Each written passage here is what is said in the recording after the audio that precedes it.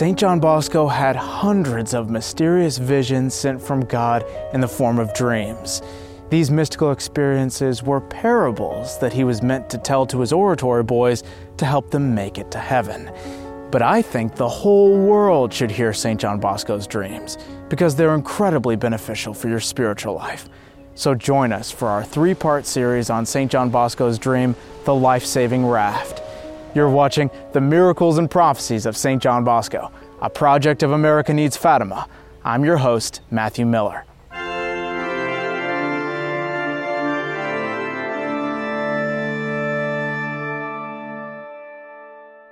On Monday evening, on the first day of 1866, Don Bosco narrated the following dream. It seemed that I was not far from a town that looked like Castelnuovo d'Asti, but it wasn't. The boys of the oratory were merrily playing in an immense plain. Suddenly, water encroached upon the edges of that plain, and we realized we were surrounded by a flood which advanced towards us.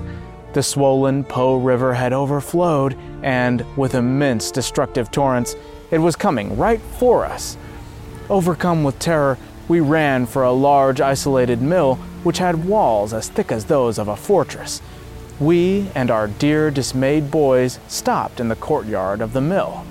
But as the waters began to seep into that area too, we were all forced to retreat into the house and move into the upper rooms. From the windows, we could see the extent of the disaster. From the Superga hills to the Alps, where we could usually make out meadows, cultivated fields, and woods and farmsteads, we could no longer see anything but an immense lake.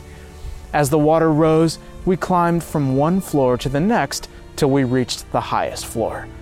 By the time we got to the top, we lost all human hope of saving ourselves. I encouraged all my boys to confidently commend themselves into the hands of God and the arms of our Blessed Mother Mary. But the water had already almost reached the top floor of the mill. Then our fright was universal. We saw no other means of escape until a very large raft in the form of a ship floated near us out of nowhere. Everyone was breathless and wanted to be the first to take refuge in the raft, but no one dared because it couldn't come close enough to the house, being prevented by a wall a little taller than the water level. So we had to walk on a long, narrow tree trunk to board the raft. But this task was difficult because one end of the trunk rested on the raft that rose and fell with the rolling waves. Getting up my courage, I crossed over first. To help the young men move calmly from the mill to the raft, I assigned some clerics in the mill to help the boys leave it, and I had other clerics on the raft side who could help those arriving. After a while, the priests found themselves so tired that they were falling down with exhaustion. To my surprise, I saw that those who stepped in to relieve them met the same fate. Amazed, I too wanted to put myself to the test to see what was happening, and soon I felt so exhausted that I could no longer stand either. Meanwhile, many eager young men, either fearing death or wanting to show off their courage, found a wooden plank long enough and a little wider than the tree trunk, and with that, they made a second bridge to the raft. Then, without waiting for the help from the clerics and priests, they rushed across it, not heeding me when I cried out to them to wait. "Cease, cease, or else you will fall," I shouted. But many lost their balance before they reached the boat. They fell and were swallowed by those murky and putrid waters, never to be seen again.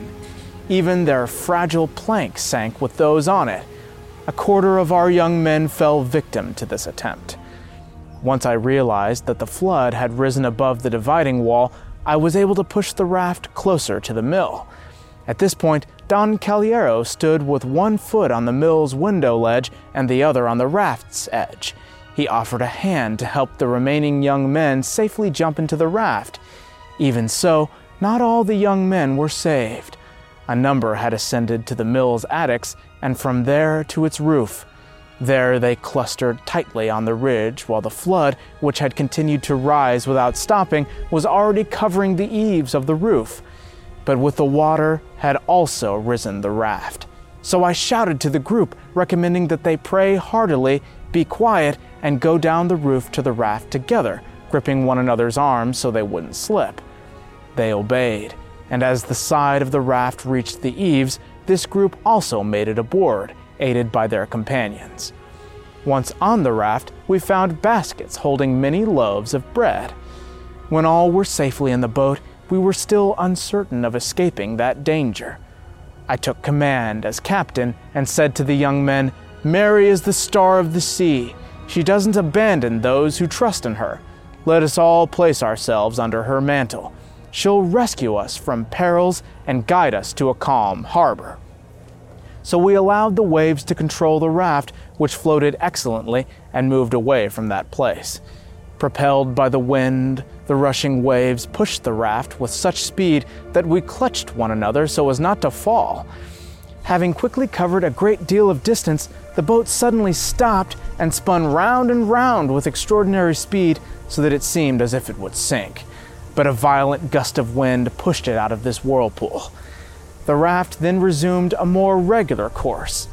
Meeting occasional currents and the saving breath of wind, it finally stopped near a dry, beautiful, vast bank that seemed to rise like a hill in the middle of that sea.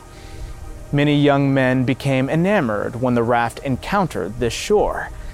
Saying that the Lord had wisely placed man on land and not on the water, they joyfully exited the boat without asking permission, invited others to follow them, and ascended that bank. Their contentment was brief. The flood waters invaded the shores of that beautiful bank as well.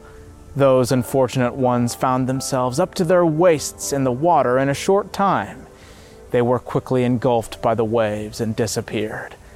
I exclaimed, "It is indeed true that if a man empties his purse into his head, no one can take it away from him. An investment in knowledge always pays the best interest." Meanwhile, the raft was again at the whirlpool's mercy and threatening to sink. I saw my boys pale and panting. "Take courage," I cried to them. "Mary will not abandon us." Together we recited the acts of faith, hope, charity, and contrition, as well as a few Our Fathers, Hail Marys, and the Salve Regina.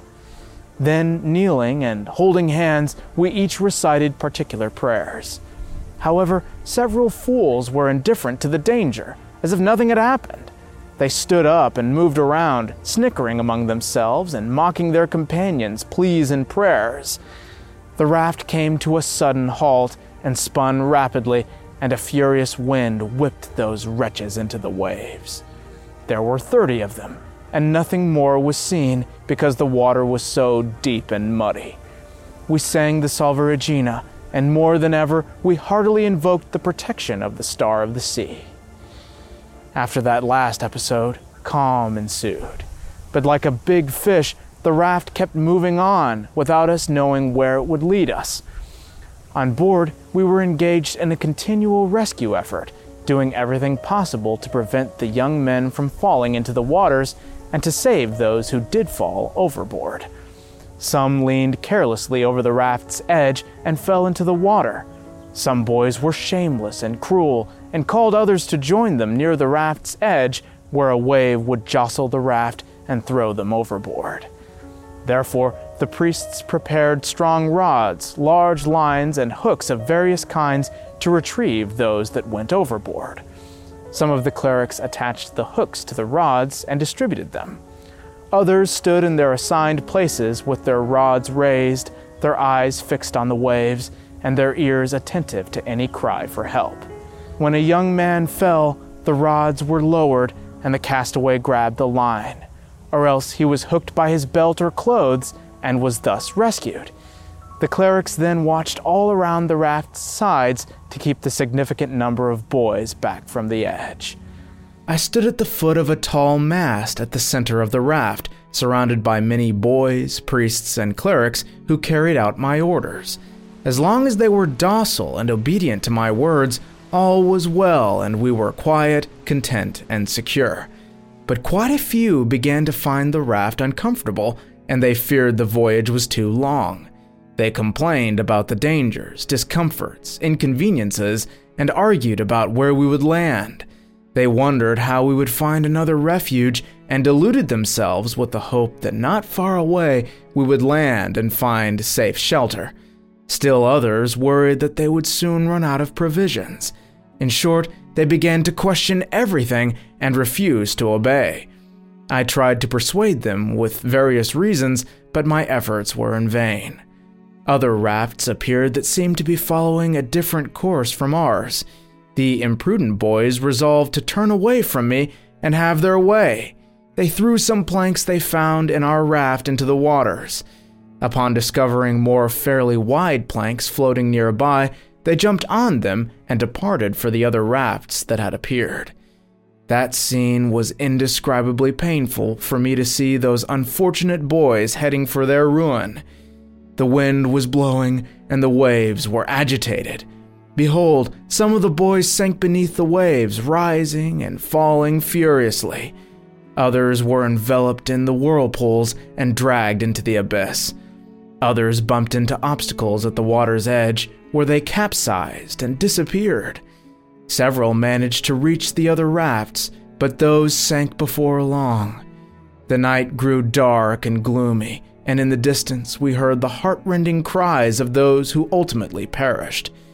Because all were shipwrecked, I thought of these words: "In the sea of this world, all shall perish who are not aboard this ship, Our Lady's ship, that is, the ship of Mary Most Holy." The number of my dear children was significantly reduced. Nevertheless, we continued to trust in Our Lady. After the dark night, the ship finally entered a very narrow strait between two muddy shores covered with bush, large rocks, pebbles, poles, firewood, broken planks, masts, and oars. We could see tarantulas, toads, snakes, dragons, crocodiles, sharks, vipers, and 1,000 other filthy animals around the boat. Above were weeping willows, the branches of which hung over our boat.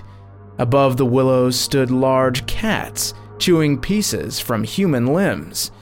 Many ape-like creatures hung from the branches and tried to touch and snatch the boys, but the boys squatted low and dodged those snares. Here we saw with horror the poor companions who had been lost or deserted us. After their shipwrecks, the waves had thrown them upon that beach. Some limbs had been torn to pieces by the most violent impact against the rocks.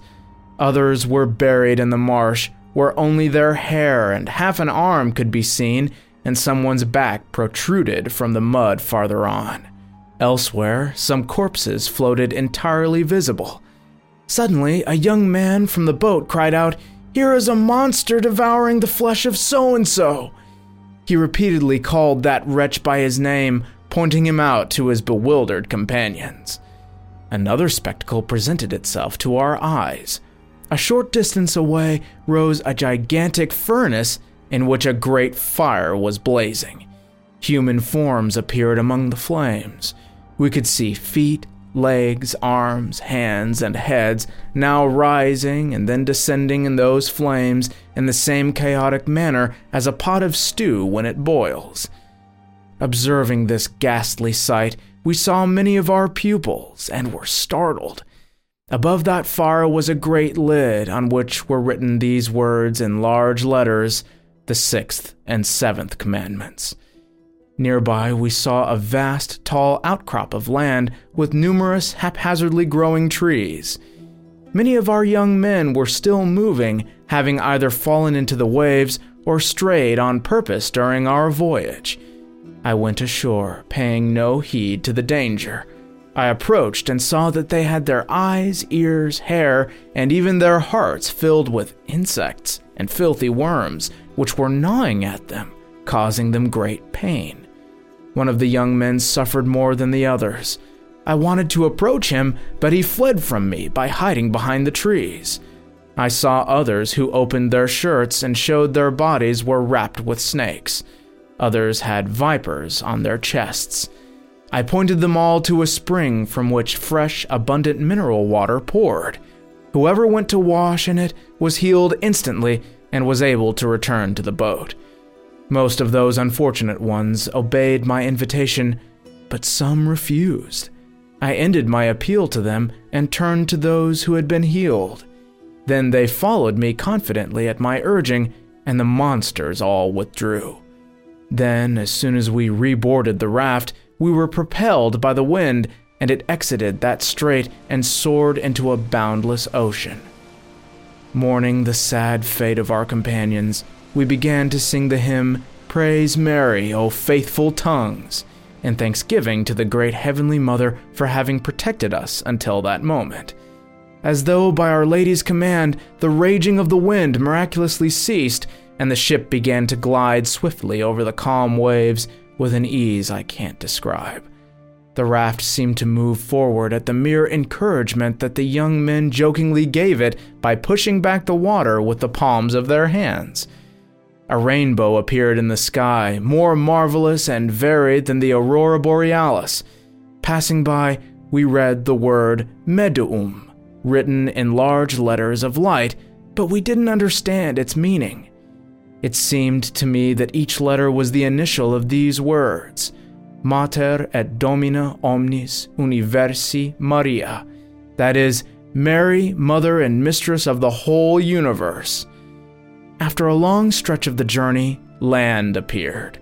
Little by little, as we approached, we felt an inexpressible joy in our hearts.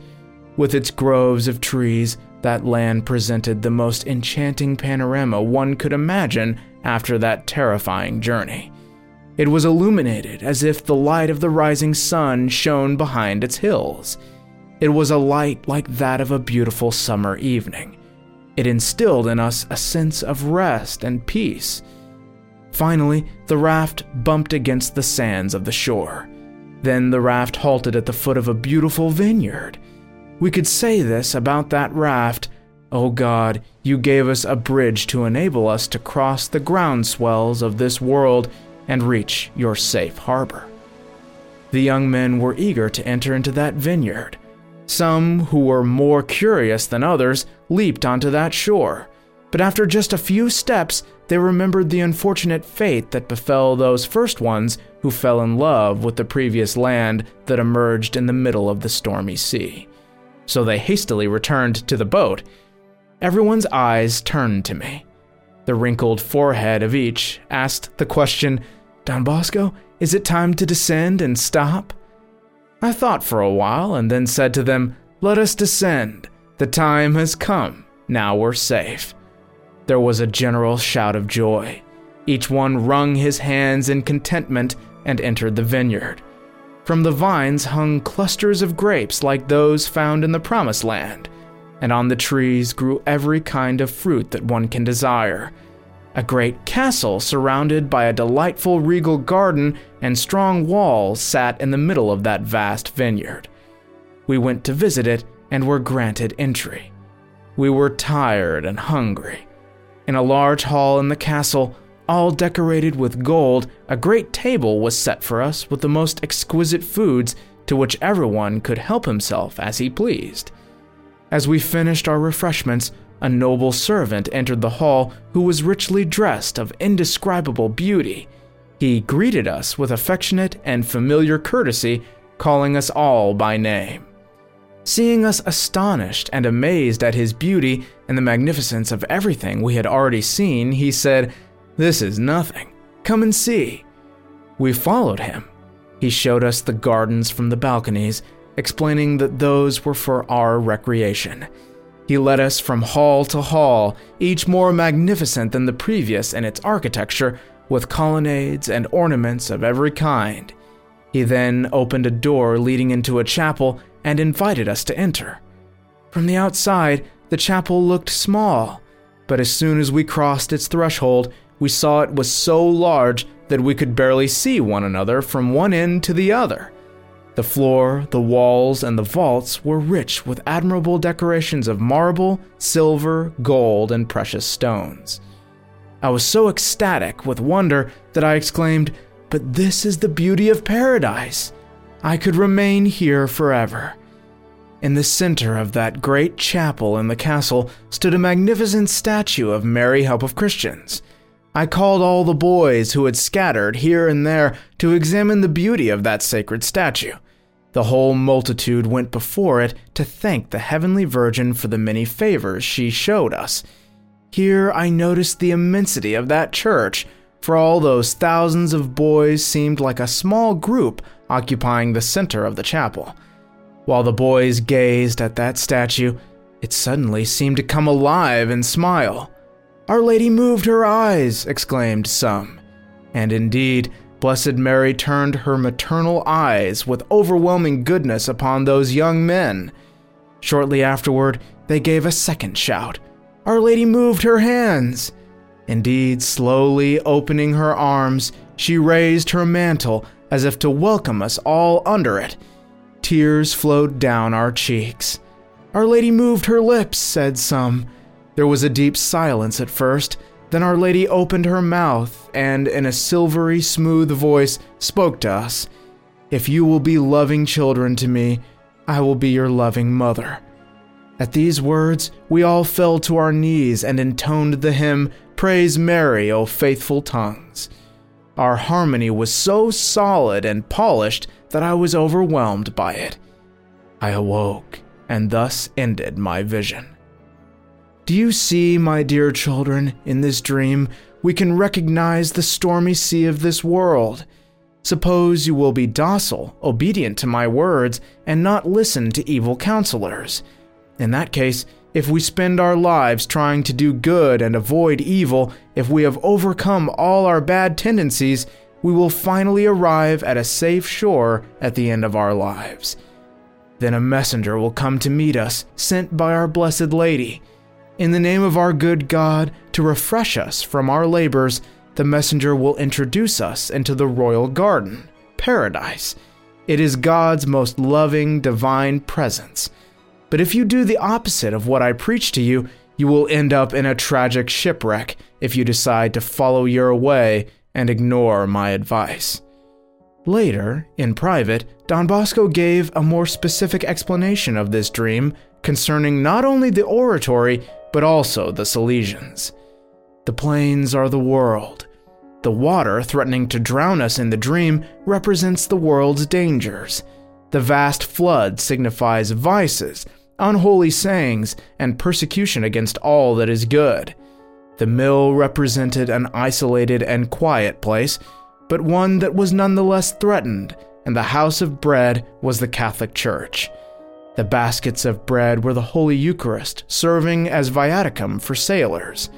The raft represented the oratory. The tree trunk that formed a bridge from the mill to the raft was the cross, that is, the sacrifice of oneself to God with Christian mortification. But the plank that the young people tried to add as a more accessible bridge to enter the boat represented the transgression of the rules.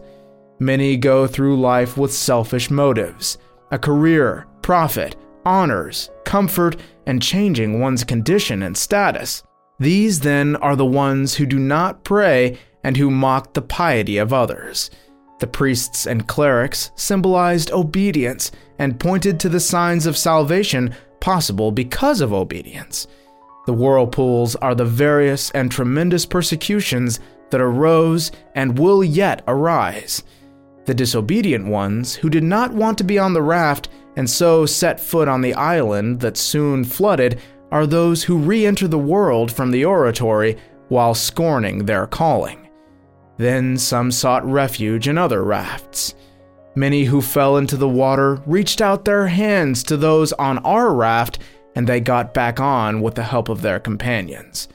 They were those of goodwill who, having fallen wretchedly into sin, put themselves back into God's grace through penance.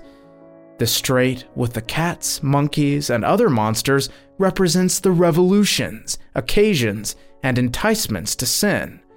Bugs in the eyes, on the tongue, and in the heart symbolize evil looks, obscene speech, and disordered feelings. The spring of purifying water, which made all insects die and healed anyone instantly, refers to the sacraments of confession and Holy Communion. The swamp and fire, however, are places of sin and damnation. This dream doesn't mean that all those who fell into the sludge and disappeared, and all those who burned in the flames, should be lost in hell. God forbid. But it does mean that those in mortal sin would have been eternally lost if they had died. The happy island is the Salesian society, established and triumphant, and the splendid messenger who welcomes the young people and leads them to the castle and the temple seems to be a deceased pupil now in heaven, perhaps Dominic Savio. Thank you all so much for watching and sticking with us through this 3-part series, and if you'd like to enroll in our Saturday Mass intentions for the promoters of St. John Bosco, please click on the link I've put on the screen. God bless you, and Our Lady keep you.